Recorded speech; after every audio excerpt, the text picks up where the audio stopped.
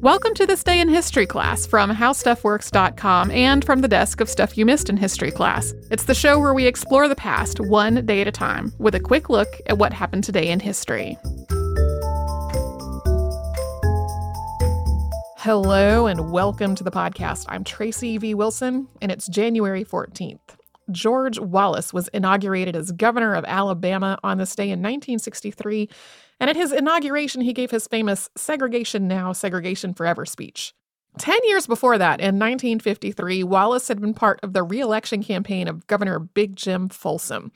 And Folsom was really pretty progressive. He'd been campaigning for things like voting rights for Black citizens and ending the use of prison labor, improving the school system, hiring more women for government positions, and Wallace had a reputation as a dangerous liberal. Back in 1948, both he and Folsom had been delegates to the Democratic National Convention. And when pro-segregation Democrats had walked out of the convention, Folsom and Wallace had been some of the ones staying put.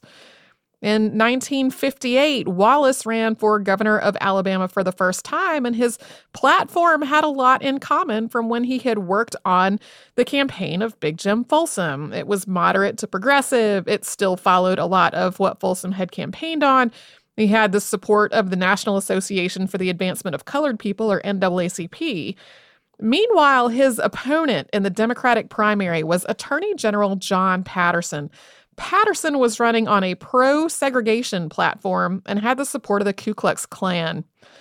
In this Democratic primary in 1958, Patterson beat Wallace and then beat his Republican opponent, William Longshore, in just a landslide. The next part of this has been widely reported in some wording or another from a lot of different sources, but Wallace himself denied ever saying it. When people asked him what had gone wrong in his campaign, his response reportedly included a racist slur, something along the lines of, quote, "I got out N-worded" by John Patterson. This is the first and last time I will be out N-worded by another candidate.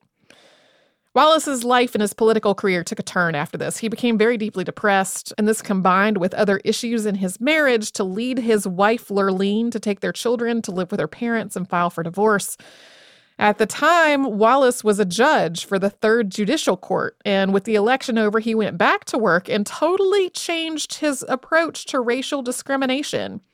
He started actively trying to block civil rights legislation instead of supporting it like he had before. When he ran for governor again, he was pro-segregation and pro-states' rights, and he had the support of the Ku Klux Klan, like the man who had beaten him the last time around. This time he won the Democratic primary and got 300,000 votes in the general election, even though no one else was running against him. The speech that he gave on Inauguration Day 1963 was co-written by Asa Earl Carter, who was a member of the Ku Klux Klan. Later on, Carter was also revealed to be Forrest Carter, author of the rebel outlaw Josie Wales and the Education of Little Tree. Here's that famous passage from the speech. Quote, "Today I have stood where once Jefferson Davis stood and took an oath to my people. It is very appropriate then that from this cradle of the Confederacy, this very heart of the great Anglo-Saxon Southland, that today we sound the drum for freedom, as have our generations of forebears before us done, time and time again through history.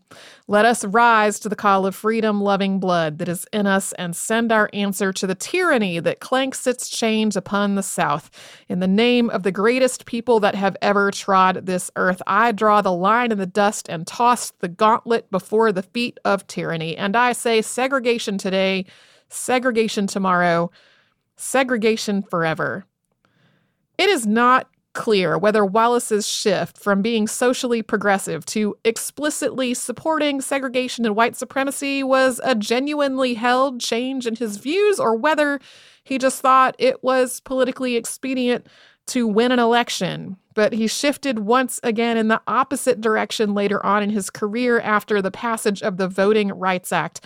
And this is just one moment in a decades-long career that also involved other instances of outright racism. There's a lot more to it in the November 30th, 2016 episode of Stuff You Missed in History class.